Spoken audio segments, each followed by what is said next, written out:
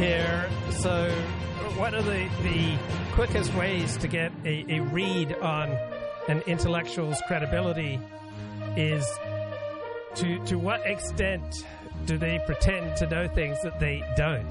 And so I used to live stream with a guy who was regularly opining on books and essays and ideas about which he knew absolutely nothing.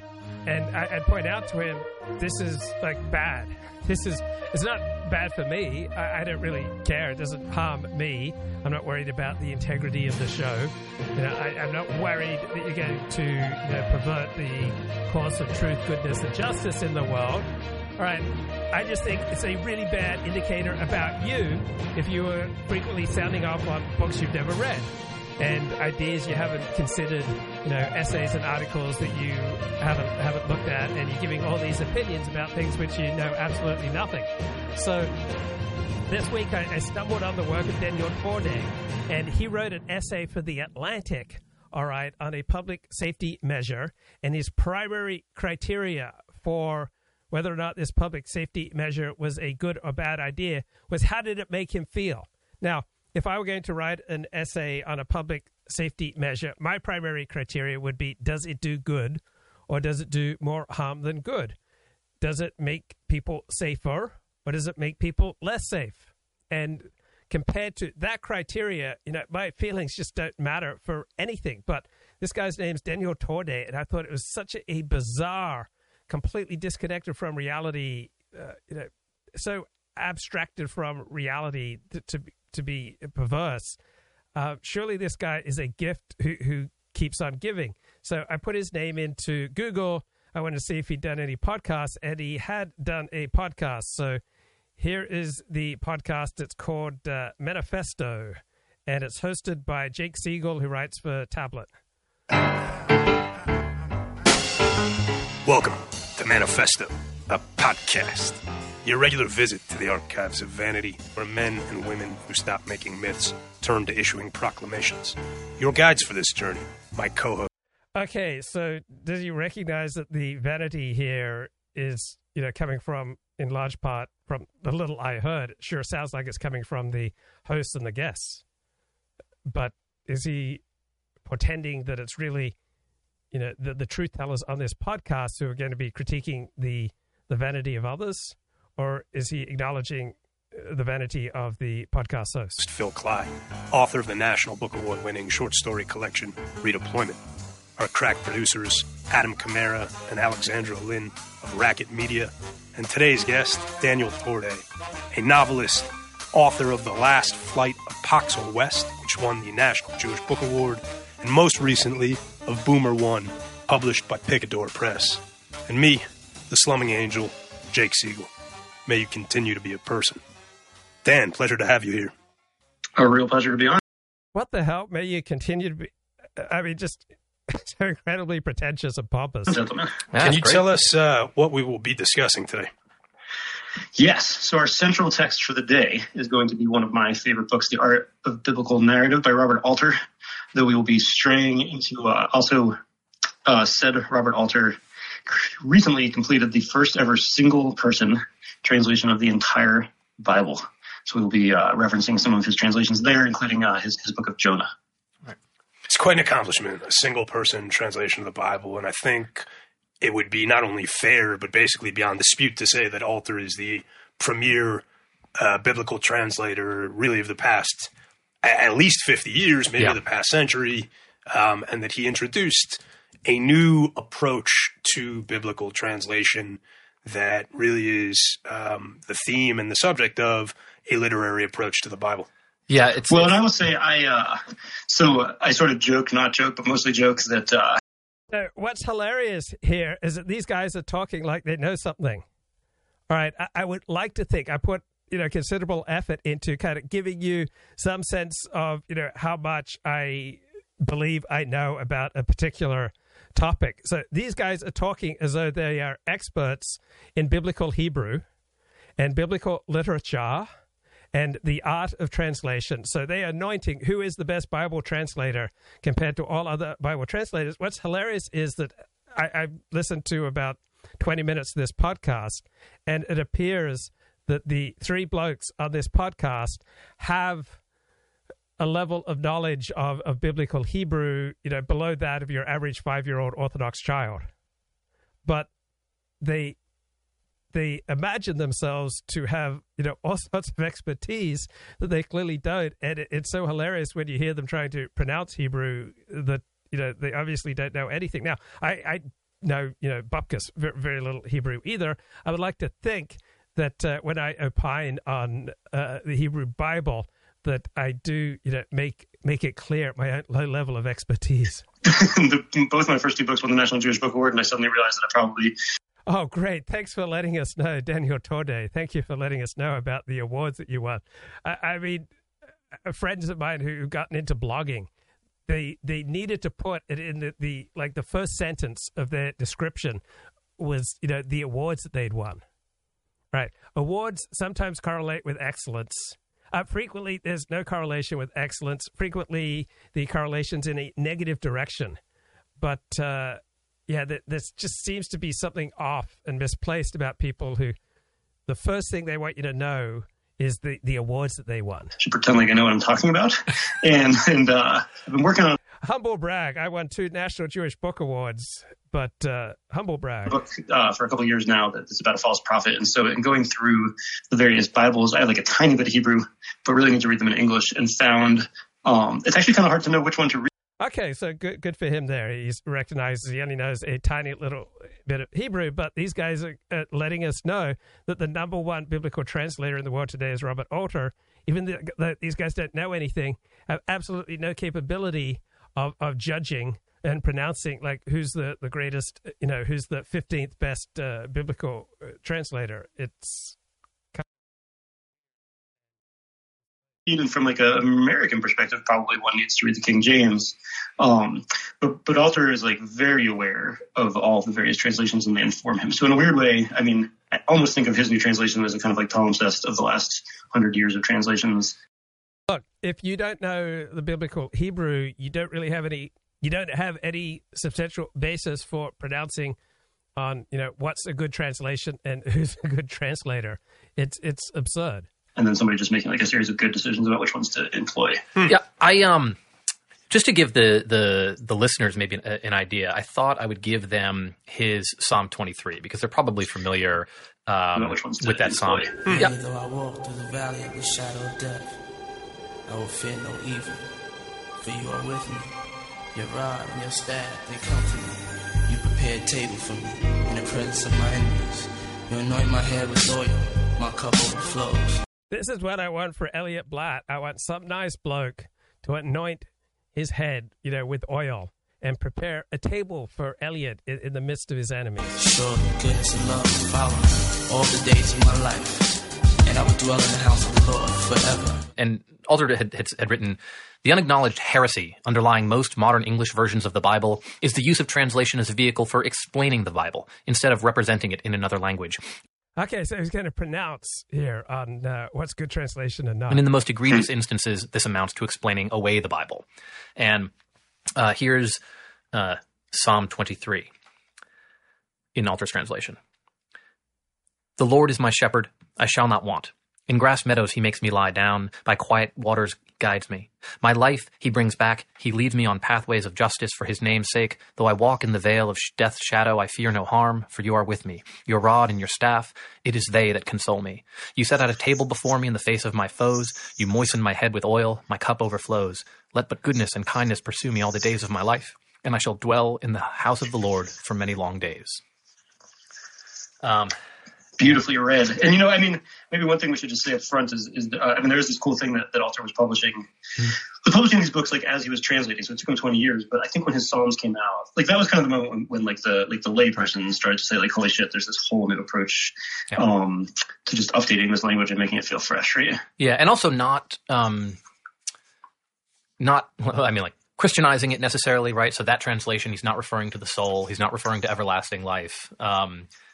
He's trying to understand what the authors were doing in a literary sense and putting that on the page as much as possible. He also has a wonderful book on the art of translation, where he has many, many snarky things to say about other translations. This essay, book in the history of the world. It's unbelievable. A literary approach to the Bible, despite being about subjects that might not seem to be, the most like geared towards sniping attacks on academic contemporaries, has 2 to 3 condescending or contemptuous or at the very least like withering disregard for other translators. 2 to 3 per page. It's really quite incredible. He really hates this group called JPS, who are a bunch of Jewish scholars who made the sort of like most secular version. Right. Actually, I mean, a lot of people use it, but does he not like their original language? Even when he's like, when somebody's approaching the Bible in a way that he likes, like he references Edwin Good, who talks about irony in the Old Testament. Right.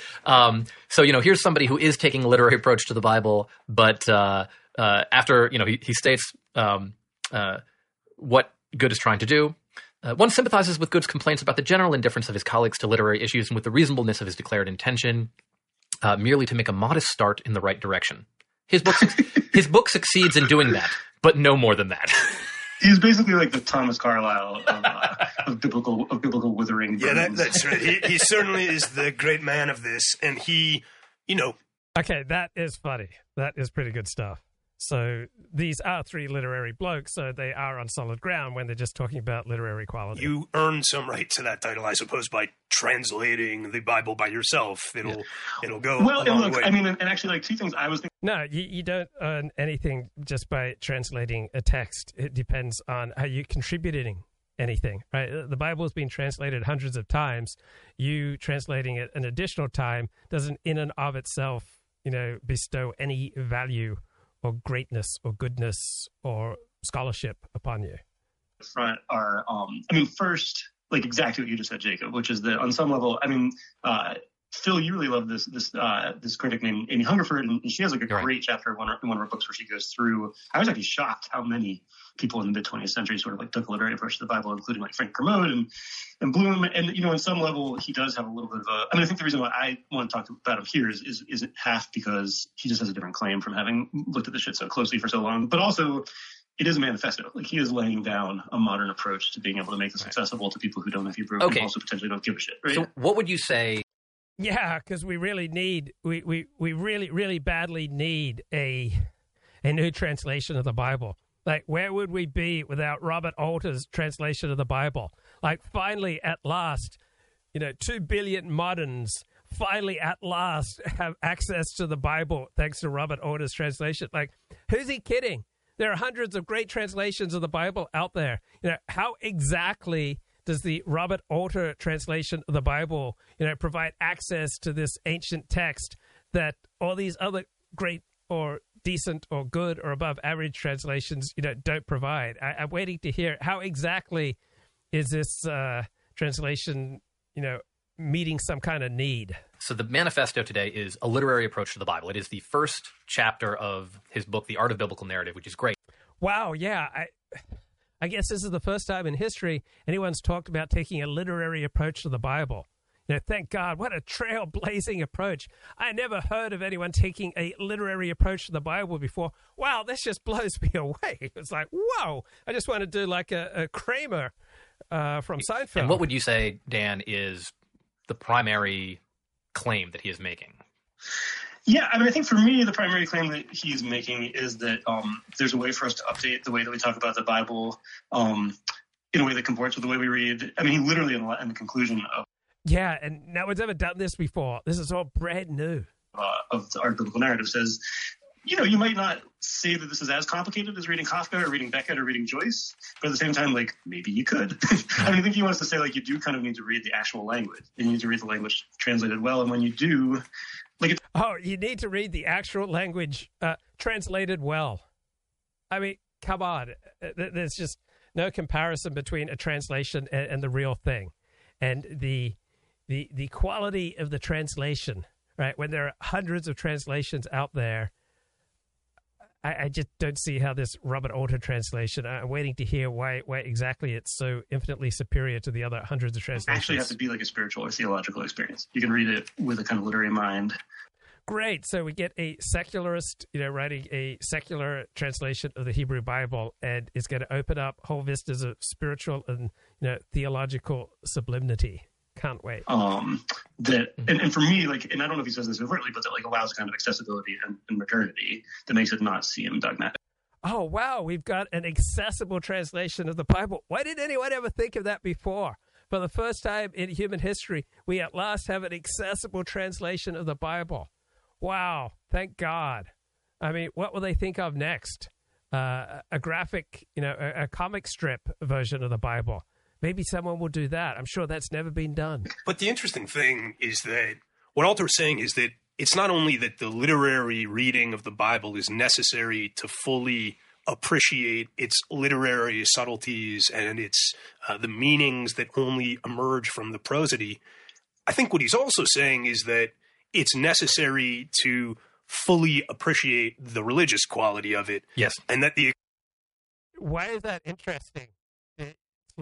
Why is it interesting that Robert Alter says that we need to appreciate the literary and religious quality of the Bible? Whoa! Blow me away. My God, that's such a fascinating insight, Jake Siegel. Who would have thought that a professor of Hebrew at the University of California would come out with a book saying that we should appreciate the literary and religious quality of the Bible? What a gobsmacking revelation. What an absolutely fascinating thing to say. How interesting. Why exactly is that interesting? This has been said 500 million times before by hundreds of other scholars. Excessively didactic approach of some religious scholars.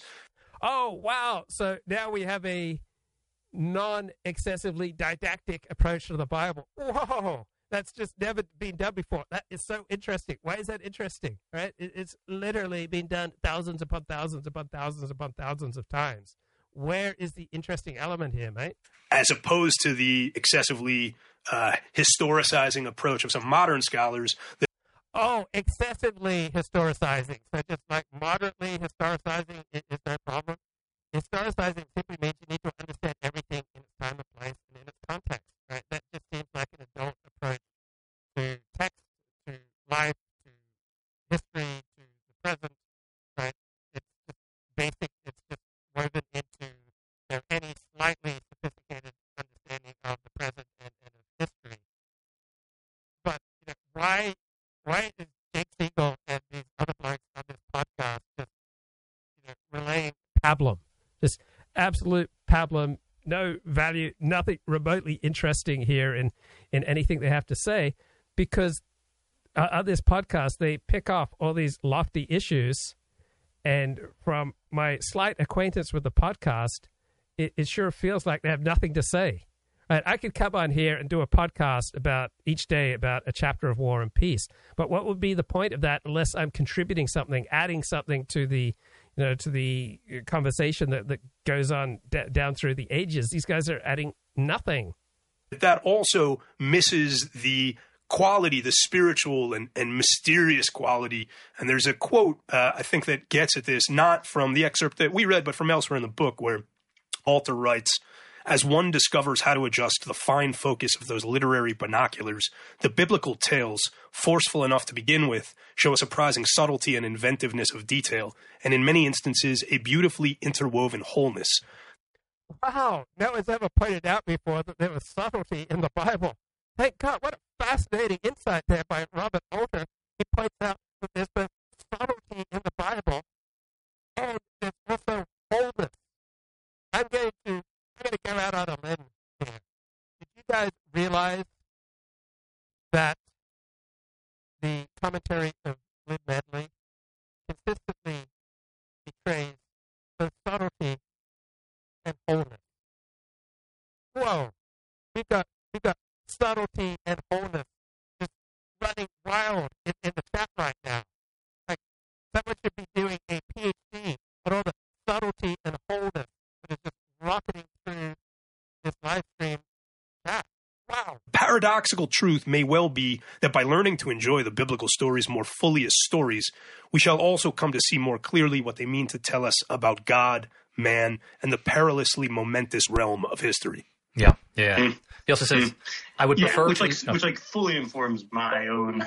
And I should maybe at this point say, I have an Episcopalian wife, and I don't frequently attend shul, but I also like think about this stuff a lot. So I feel like I have this I really like people who believe things, but I'm never sure what I believe. And there is a way in which, I think he's always contextualizing. Okay, so all of a sudden in the mid-20th century, we could say well, maybe these books weren't all written together. So he's always contextualizing, but without excessive historicizing. Thank God. Thank God for just moderate amounts of contextualizing, moderate but continual. Right? He's always contextualizing, but thank God he does it without excessive historicizing. Baruch Hashem. Maybe we can break down the parts where some of these characters are composites or aren't historical figures.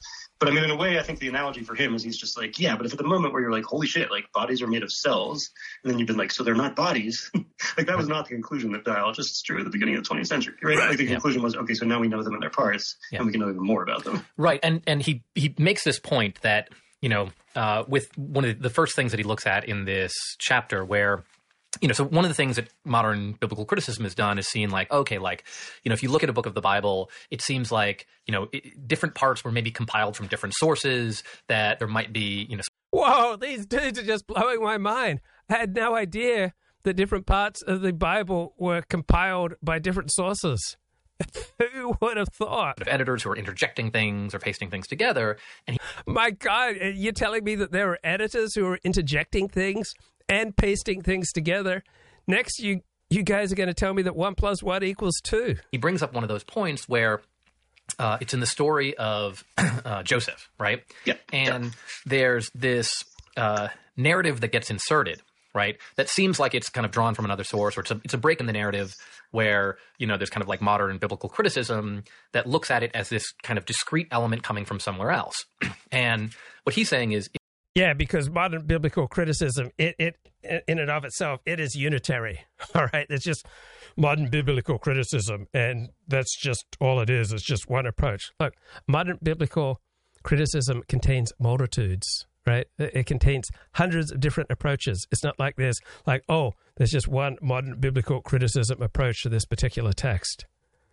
It's like saying, well, when people speak on cell phones, they inevitably say X. Well, when people speak on cell phones, they say a million things. Look at this as a literary work, right? And take seriously that there was a final editor, a final redactor, right, who is combining these elements deliberately, or if there's at least the possibility that that's happening. What occurs when you read this in the context of the broader narrative, and does it seem that there are sort of clear things that the final editor of this book is trying to achieve? And he makes, I think, a very persuasive. And it's so tempting to do, these highbrow podcasts where you're pronouncing. I mean, you've got to see the different the different topics that they take on in this podcast: El Greco, Picasso, and the pleasures of ignorance; angry popes and architecture; Shulamite Firestones, the dialectic of sex.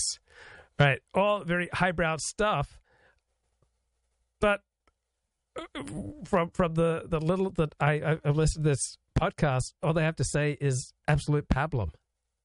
I mean, it's wonderful to take out highbrow topics, but you should be contributing something to the stream of life, not just coming out with just pure elementary observations. Okay, so maybe we should just go over. It's a very complicated narrative approach. So this is going to get boring for a second, but just to sort of break down what you brought up, Phil, because this one to me feels like almost maybe one of the two most important points in his whole over it, which is that. And in fact, let me take a huge step back to say, so he studied Hebrew and Comp Lit at Harvard, so he's like the guy, right? He's thinking about, okay, so what does Hebrew sound like? And also, he got those degrees in 1962.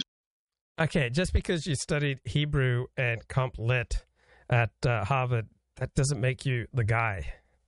So it's at the moment the modern Hebrew is beginning to exist. So it's actually not he's not in a vacuum. He's saying, okay, so Hebrew's about to get way more complicated, right? For 5,000 years, people have only known 19,000 Hebrew words, and there's about to be a cognate for email at some point. And so just part of what I want to say is this project has to happen, right? Mm-hmm. The project of modernizing what we think about it. So super briefly, so Genesis 37 is the story we all know about Joseph getting his coat taken and his brothers all pretend to Jacob he's been killed. And then there's just a break. And then in Genesis 38, all of a sudden there's this story that seems totally irrelevant about Judah and Tamar. And we don't have to get into the details of it, but then in Genesis 39, he just comes straight back to Joseph. So like it does things like it's like the first cliffhanger, right? It's like building steam so that you'll get back to it. It's the meanwhile back at the ranch approach to storytelling. It's also the first like full like juxtaposition because there's like details that you pick out in each of those chapters that match up with each other, and it's a very, very modern way to tell a story. Right. So in the story, yeah, the Judah, Yehuda, and Tamar story, just a very modern way to tell a story. A very modern way that communities and people and tribes have been telling stories for thousands upon thousands of years. Very modern. Instead of lying directly to their father, Joseph's brothers hold up like his clothing that has been that they've smeared with blood, and then the father assumes that he's been killed. Right? Jacob. Yeah. Right. Jacob sees the blood and reacts as if he's been killed. Right. And then there's this story of... I remember I was at this LA Press Club gathering talking to a Jew, a journalist, a bloke from England, and as he's as he's talking to me, I think I'm wearing a yarmulke. He says something like, "Have you ever heard the story of Jacob and Esau?" Judah, right, who has 3 sons, and his son married a woman named Tamar, right? And then Judah's firstborn, displeased God, and God took his life.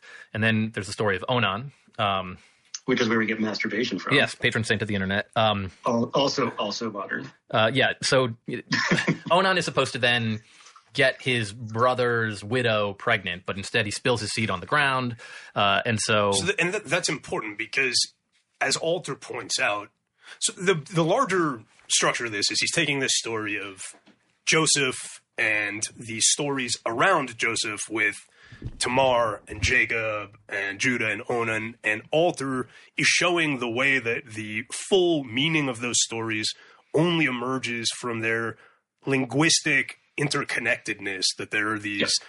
Wow, who would have thought that you could only understand ancient history and stories that come out of ancient history by becoming aware of linguistic interconnectedness? I mean, these blokes have been going on for 15 and a half minutes yet, and all they have are the most mundane observations or simply repeating what other people have to say. Frames that are repeated and that create these complexities, layers of meaning that cannot be appreciated absent a literary reading that's attentive. Oh, really? So people can't appreciate biblical stories unless they're aware of linguistics, unless they're aware of literary theory, unless they've taken classes in literary theory. People just can't get anything out of the Bible. Like, people have been blessed by the stories in the Bible for thousands of years, right? Before there was modern literary theory and modern linguistic study. To, for instance, the repetition of a phrase. But the meaning that he's talking about, which... Oh, who would have thought that there's meaning in the repetition of phrases? Well, the rabbis have been focusing on that for 2,000 years, right? This isn't some blinding insight that Robert Alter and Jake Siegel are bringing us. Also only emerges from this the kind of... if there is a larger, let's say, sort of didactic element that threads through these stories in particular, it has to do with this idea of who's got the inheritance of the father, which runs through, obviously, the... Yeah, if there's just one didactic, meaning teaching, element in these stories, that's it.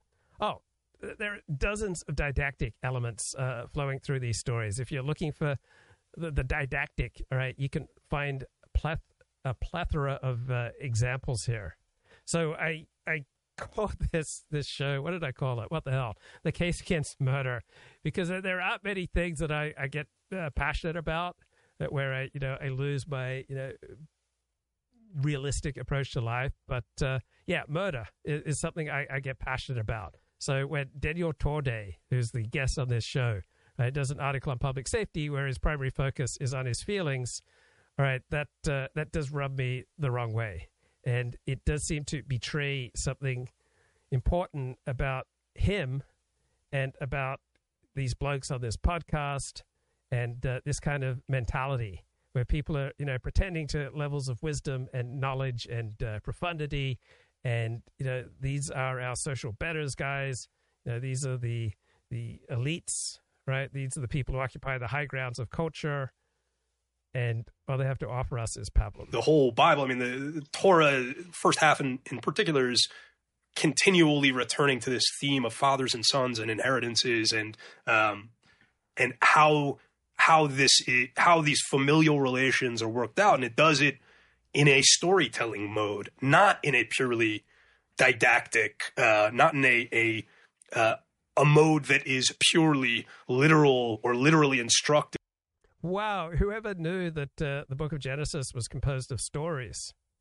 You're blowing my mind here, Jake. The lessons, such as they are, only exist as stories. Well, and also just like, I mean, yes, that's super well put, and it also is. Yeah, the lessons here only exist as stories, aside from all the rabbinic commentaries and Christian commentaries and secular commentaries upon the stories. And like everything you just said, if you were to just decontextualize it and use that to describe like the advent of modernism, would hold. Or like it's they throw in the jargon that adds nothing, but shows that they got this elite university education. Exactly the way we would talk about like Chekhov's The Duel, or the way that we would talk about like Faulkner overlapping characters in the way that you have to read them against each other. There is a way in which it wants to say like everything was new again, but like this is a pretty modern mode of storytelling that you probably wouldn't expect you to find. So yeah, they keep telling us, all right, that the Bible is such a very modern mode of storytelling, right? A very modern mode of storytelling that was composed between 2,300 and 3,500 years ago. Very modern. In like the middle of Genesis, right? Right, and he points out that this is a modern conceit, right? That like we think this would only happen in like Virginia Woolf or whatever, right. But he says it's only by imposing a naive and unexamined aesthetic of our own that modern scholars are able to declare so confidently that certain parts of the ancient text could not belong with others, right? That like he's seeing these things that seem strange, that seems like odd interjections. Yeah, so there are different scholars with different theories about the composition of the Pentateuch. And some modern scholars are just thinking it's kind of like, they just threw a bunch of things in a text together, and then he's tracking these what seem like very obvious, deliberate parallels, and saying, no, this is. Yeah, and he's right. All right, all the dozens of other biblical, scholarly, literary theories about these texts, right? All those other scholars are wrong, but Robert Alter, he understands the truth, right? There is this special truth out there. And Robert Alter has got it, guys. This is a literary device. They are using sophisticated literary tools. And to sort of go back to the Tamar story, basically what happens is Judah has another son who's not yet of age, and theoretically this other son is going to then supposed to go with Tamar. But maybe, for whatever reason, Judah doesn't want to do that. Maybe he's worried another son's going to die. She doesn't have a... So, guys, why are you doing this podcast? Like, what are you adding to the stream of life? What are you adding to the stream of love? What are you adding to the stream of learning? Like, what are you bringing to this table here? I'm not hearing anything that you're bringing. Track record with his children, and he sends her away. And then when his son comes of age, he still doesn't send him to Tamar. So she's just sort of stuck, right?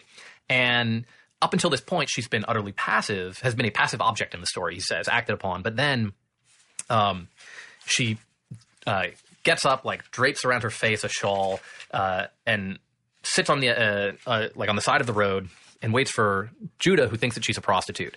He lays with her. She extracts like a pledge from him of his seal and cord, right? Which Alter says is kind of the equivalent of asking for all his major credit cards, right? And then she says, like, I'll give them back to you when you give me a kid as way of payment.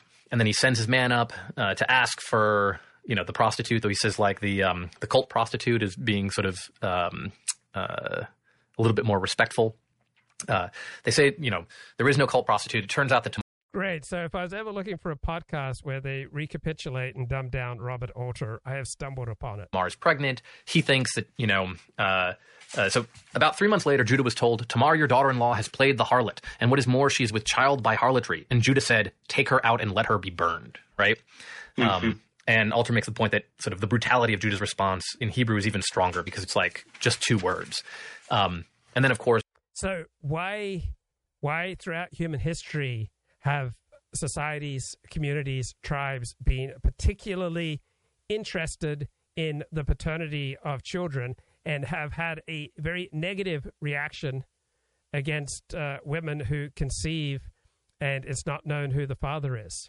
Because men, by and large, are not going to stick around and take care of and support children that are not theirs. Right? So from the perspectives of these, three wise men on this podcast, how benighted it is that throughout human history, humanity has had a very strong interest in knowing who the father is and have had rather negative reactions to women who conceive children without knowing who the father is. Take her out. She says, it's the person, this seal and cord is the person whose child it is. It turns out to be Judah. He's, and she says, please recognize, and the word is hakerna, to whom these belong, this seal and cord and staff. Judah recognized them and said, she's more in the right than I, for I did not give her to my son Selah, and he had no carnal knowledge of her again. And the pronunciation of the Hebrew is so awful. Alter tracks the repetition of particular verbs, that verb recognize with the, sort of showing the kid's blood-drenched cloak. To Jacob suggests that Joseph had been killed, and then showing Judah, seal and cord, and that these both occur at the peak of the narrative when sort of, in one case, there's a deception, and in another case, a sort of unveiling, and that these are clearly seemed designed to be operating in parallel. And the then verb itself. The verb is repeated. Yeah. And then that verb comes back later with another story, not of sort of inappropriate sexuality, but this time with Joseph refraining from inappropriate sexuality, and then the recognition when he meets his brothers again. And to alter... And also just like in terms of like... Sorry about that. It's also, it's like basically like a new critical close reading at a moment when new criticism was like the deal, right? Like he's using all the modern tools to give an ancient reading. Well, modern tools that, though, he points out that in the Midrash, right? Midrash just means the commentary on the Torah. Right. So these things were noted more than 1,500 years ago. No. Midrash doesn't mean commentary on the Torah. Midrash is filling in the gaps in biblical tales. So if you look at the podcast description here from this Manifesto podcast on Apple Podcasts, that lists all these prestigious books, but the way these guys are speaking, they have only the most shallow understanding of anything they're talking about, and they're adding nothing to our learning. Rosh, right? You deceived your father with a kid. By your life, Tamar will deceive you with a kid, right? And he says this instance may suggest that in many cases a literary student of the Bible has more to learn from traditional commentaries than from modern scholarship. So this is where it gets, I think, especially fascinating. The whole struggle.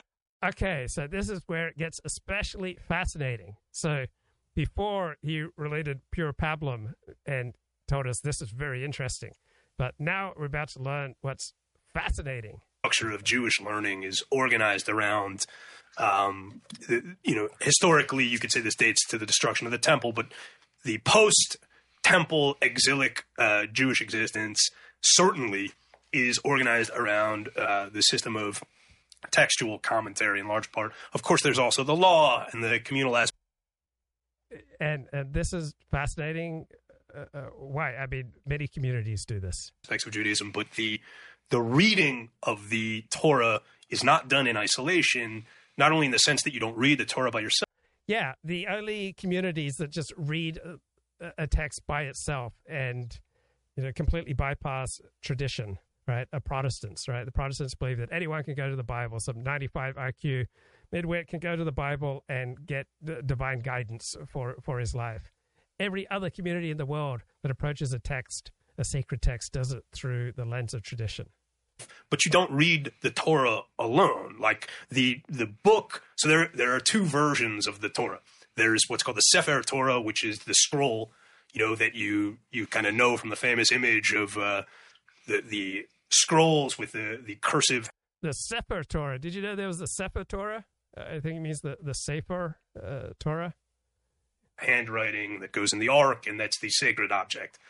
But that's the sacred object, the Torah, which has its own rules. Then there's the Torah you study, which is called the Chumash, which is like the Codex, which is the printed version. And the format in which that is found classically, going back a millennium, is with commentary written into it. So the text is surrounded by the commentary, leaving aside the Talmud, which is commentary on top of commentary about the law. I was going to say, if you actually were to Yeah, so any Orthodox 5-year-old knows this. So what exactly is so fascinating? Talk to most of the Hasidic sects that you'd find, like if you went down to Crown Heights to the northern side of Eastern Parkway, like they're actually spending most of their time with Talmud, in which case they're actually like 4 layers deep beyond that. And Zohar and many other texts beside. But even when I know the Hasidic Chumash, and I know the Hasidic Chumash. There are many different Hasidic commentaries on the Torah. All right, I know the Hasidic Chumash. What an absurd thing to say! What an absurd thing to claim when you clearly know Bupkis. Familiar with it, and it has Rashi's commentary on the page. So you are Rashi being the acronym of the French rabbi, 11th century French rabbi, probably the most famous Torah scholar, commentator who ever lived, and Rashi, the great rabbi's commentary is on the page. So I bring this up to say that even the classical, traditional rabbinic view of the texts is not as an object so sacred it can't be engaged with. It's that the engagement comes A, with a different set of tools, and then B, with a different set of kind of referential guides. And Alter is saying that the meaning of the tradition is the opposite of what Jake Siegel was just saying. So he was trying to make the point that Judaism's approach to text is so much more sophisticated. They don't just say, here's the Torah and it's sacred and that's it. No, they have various commentaries upon it. And so what traditional Judaism then does is it expands the realm of the sacred. So not just the Torah text is sacred, but Rashi's commentary is sacred, and Ibn Ezra's commentary is sacred, and this 2nd century commentary is sacred, and this 20th century commentary is sacred. So you are expanding the realm of that which is, in essence coming from God. So the true significance of the meaning of what he's actually talking about is actually the very opposite of what he's saying. Meanings that you can derive only from the more traditional rabbinic readings that apply to the literary.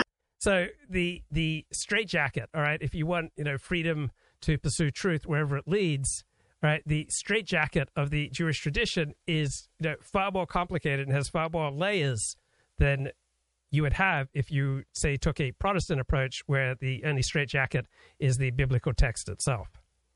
So this isn't necessarily, expanding the realm of the pursuit of truth, right? This is restricting the realm for the pursuit of truth by adding layer upon layer upon layer of what is sacred and coming from God, and therefore having, varying levels of binding authority. It seems like super key, and if you'll bear with me for 1 second, because it's going to sound a tiny off topic, but it's super on topic. So I've been reading about this 17th century false messiah named Shabtai Tzvi. So I've been reading with a rabbi friend who considers himself a neo-Hasid at this kind of 18th century. Okay, so anyone who considers himself, a neo-Hasid has absolutely nothing to do with Hasidic Judaism. Right? People who actually practice, Hasidic Judaism would feel virtually nothing in common with these blokes who, there are thousands of people who consider themselves neo-Hasid, but they are as Hasidic as Northern Hobbes. Hasidic rabbi named Reb Nachman, and it's crazy because I'll sit down and read with him, and it's I don't know about you guys, but when I'm researching for a novel, I'm reading an enormous amount of texts, and some of them very fast. I'm trying to get through Gershom Sholom's book on Shabtai Tzvi that's 1,000 pages long. And then when I get together, so these guys are doing a lot of reading. They aren't doing very much comprehending, right? They're not exactly chewing and digesting and dwelling upon what they're reading. It's like when you're visiting a city. You want to enjoy it, you go for a hike, and then there are certain personalities who go, okay, we have to visit this beach to tick it off our list, and then okay, we got to run to catch the bus, and then we got to go here, we got to go there, so that we can say that we did it. And so these blokes talk as though, I read this book, I read this book, and I read this book. But their level of comprehension is so pitiful. Josh, and he's well, let's read these 3 sentences really closely for 3 hours. And it's like a really beautiful and really intense and really spiritual I experience. know exactly what you're describing. But I actually do think weirdly... Do you really know exactly what he's describing? Because nothing you've had to say so far provides any evidence that you know anything about this. Alter's doing a tiny bit of a different thing. So, like, to step back from what Phil was saying just before we lose the thread of this moment in Genesis.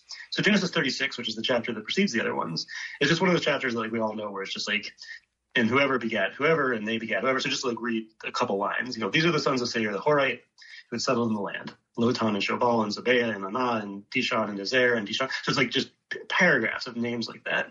And actually, like, I think it's tacit in what Alter's saying is that, like, so it's like we get the huge broad view. Here's all the names of these people. And then the next chapter is like, okay, let's pick out the people who are most important in that. We're going to tell the story of Joseph and Jacob. And actually, like, to like go into that fractal even further, let's take a second to talk about Judah and Tamar and then come back out. And I would just say, like, okay, I can't take any more. 27 minutes we endured. Why on earth did they do a podcast on something that they know next to nothing about and have nothing to contribute? All right, let's get back to this terrific Jack Schaefer column on Rupert Murdoch. So it talks about the Trump-Fox feedback loop, right? The Fox News Network and Rupert Murdoch initially did not want Donald Trump to become president, but once Trump seized power, then they kowtowed to him because that was what was best for their bottom line. Okay, so Rupert Murdoch's fear of a Trump temper tantrum became palpable after the January 6th Capitol Hill riot.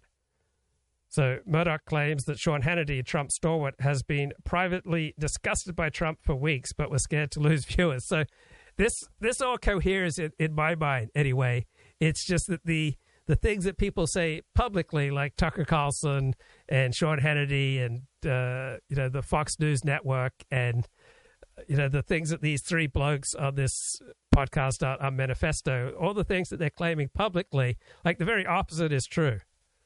Right, so as with Fox, as with the Manifesto podcast, to the extent that I've listened to it, the very opposite of what these people say is true.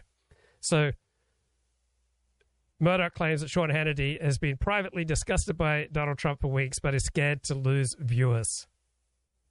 Right, and these three blokes, they could have done a great podcast on these books, but they were scared to tell the truth. They were scared to reveal their vulnerability of their very low level of knowledge and their lack of introspection and their lack of like doing any hard thinking. And so all they do is just mindlessly repeat and dumb down insights from Robert Alter. So Rupert Murdoch was mapping his fear of losing viewers onto Sean Hannity. As a single instruction to the host to tell the truth about Trump's claims would have put things straight. Yeah, if only Sean Hannity had gotten that word. So former Fox executive told Murdoch January 8, Fox News needs a course correction on Trump. Murdoch replied, Fox News was busy pivoting. We want to make Trump a non-person. So Fox News has essentially shadow banned Donald Trump, right? They're not bringing Donald Trump on to talk. They are doing everything they can to not talk about Donald Trump and not to provide any fuel or fodder for his campaign. And what all this reveals is how weak and pathetic Fox News is. Because if Donald Trump catches fire, Fox News will have to kowtow once again simply to maintain their audience.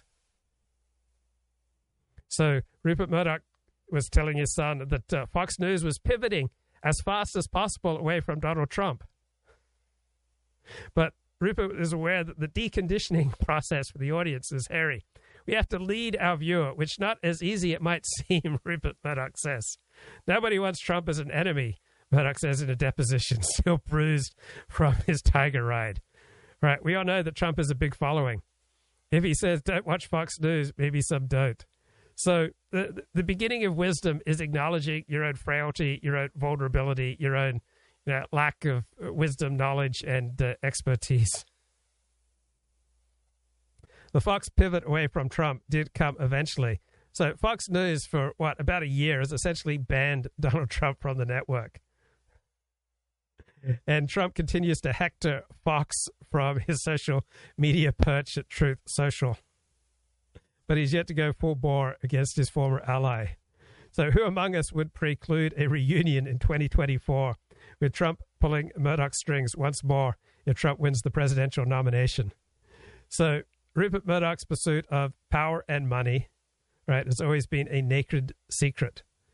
So why does Fox News bring on stolen election crackpot Mike My Pillow Lindell on Tucker Carlson's show? Like, why allow this crackpot on the show? Well, it's not about red or blue. It's about green. It's about cashing Mike Lindell's fat checks. That's what it's all about. Okay, let's get a little here from Tucker. Good evening and welcome to Tucker Carlson Tonight on a Friday. Last fall, a Democrat called Tony DeLuca got reelected to the Pennsylvania State House while dead. Not just dead inside, like most politicians, but actually dead, not breathing. And not only did DeLuca win after having been dead for a full month, but he won in a landslide. Tony DeLuca got more than 85% of the vote. Now, by any measure, that is embarrassing. Pennsylvania Democrats elected a dead man. They knew they were doing it. They did it anyway. This would seem to defeat the idea of representative democracy, which is that you vote for people so they can represent you.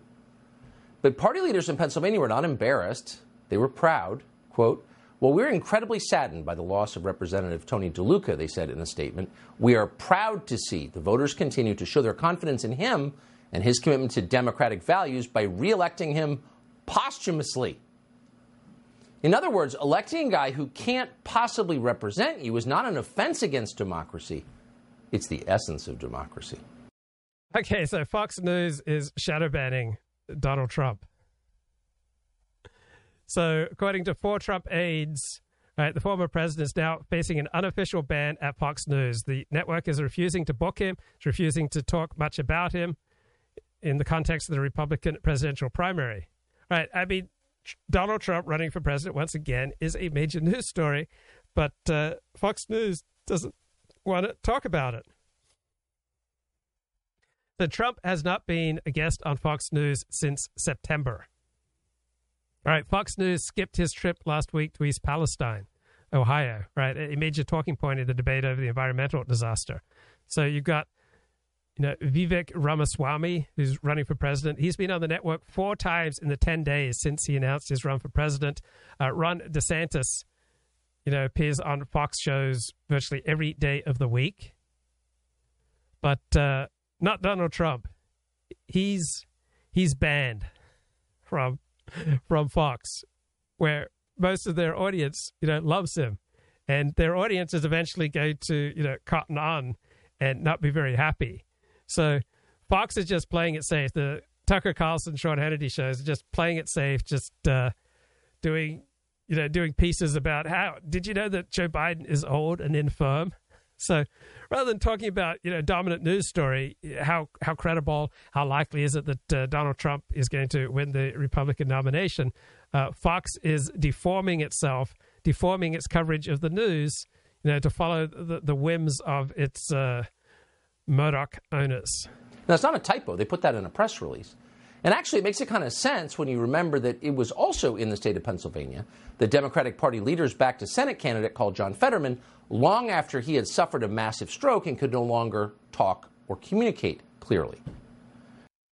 Okay, I've been listening to a terrific Audible series on the rise of modern Japan. So what exactly brought about Japan's surrender in August 1945? The United States was much less enthusiastic about working with Stalin. The United States excluded the Soviets from the Potsdam Declaration on July 26, 1945. That called for Japan's surrender. The Potsdam Declaration was issued in Truman's name for the United States, Churchill's name for the United Kingdom, and Chiang Kai-shek's name for China. Stalin was left out. And Stalin began to worry that the United States would renege on the promises made at Yalta. Furthermore, after the U.S. dropped the first atomic bomb on Hiroshima, Stalin realized that he would have to strike hard and fast or Japan might surrender before Russia got all the territory it had been promised.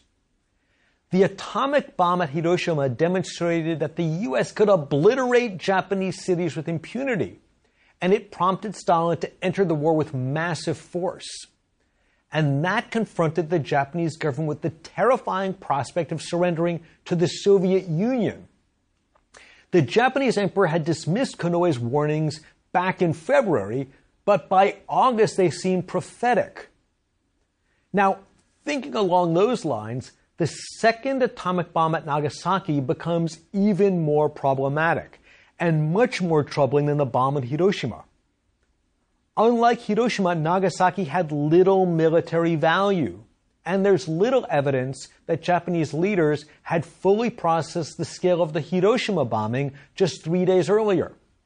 Nagasaki, I would argue, wasn't one of the last bombs of World War II, but one of the first bombs of the Cold War. It was a signal from Truman to Stalin not to get greedy and go beyond the territory promised at Yalta. And that will be one of the themes of this. Yeah, so you send a signal, you nuke 100,000 Japanese to send a signal to Stalin. Right? This is how the real world works. Of course, the Cold War began before World War II was over. Let's conclude by returning to our 4 Japanese leaders. What happened to Masaaki, Shidahara, Yoshida, and Konoe in the post-war world? Okay. Lecture 2.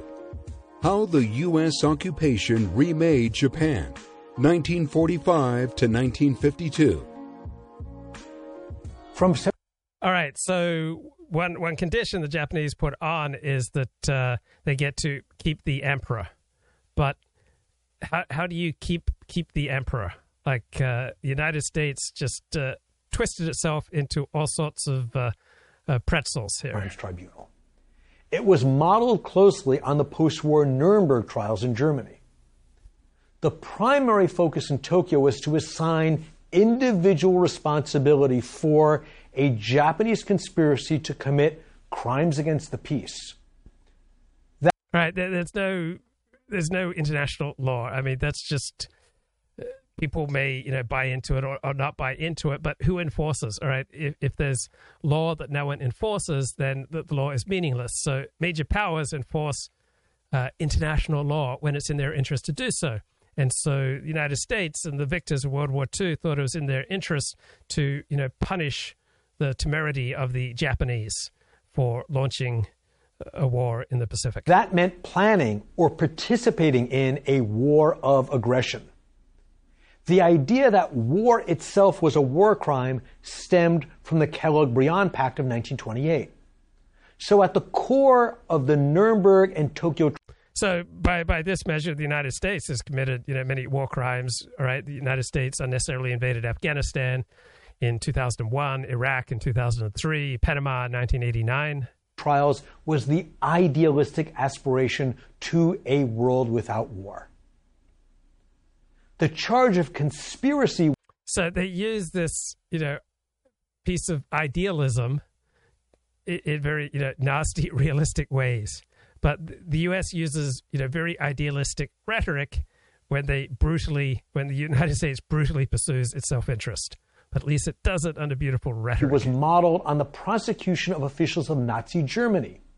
In that case, there had been a Nazi party and a single head of the party, Adolf Hitler, who held power from 1933 to 1945. Hitler and his aides had convened meetings where they explicitly planned a war and war crimes. In Tokyo, the prosecution argued that in Japan, too, there had been a coherent conspiracy. Starting in 1927. Look, they're only war crimes if you have a universally acknowledged legal and moral standard. But if you don't have a universally acknowledged legal and moral standard, you don't have war crimes. To wage an aggressive war in East Asia. Now, the problem with that legal argument was that from 1927 to 1945, Japan had been led by 16 different prime ministers. And the military was so divided that factions were murdering one another in 1936. The only single point of continuity from 1927 to 1945 was the Showa emperor. And the occupation had absolved the emperor of war guilt. So he could only be the victim of the conspiracy. He couldn't be the leader of the conspiracy. So the conspiracy charge and the exoneration of the emperor were incompatible.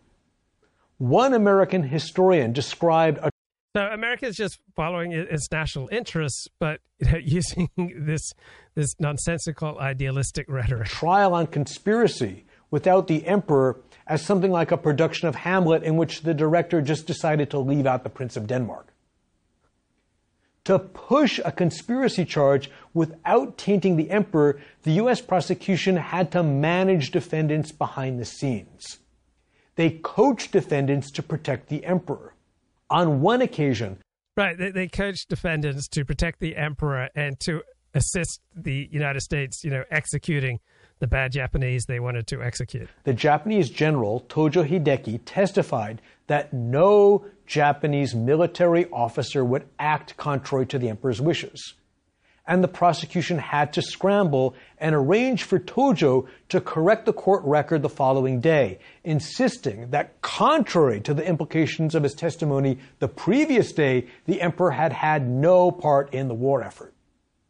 So overall, the Tokyo trials were like a second-tier touring company version of the Nuremberg prosecutions.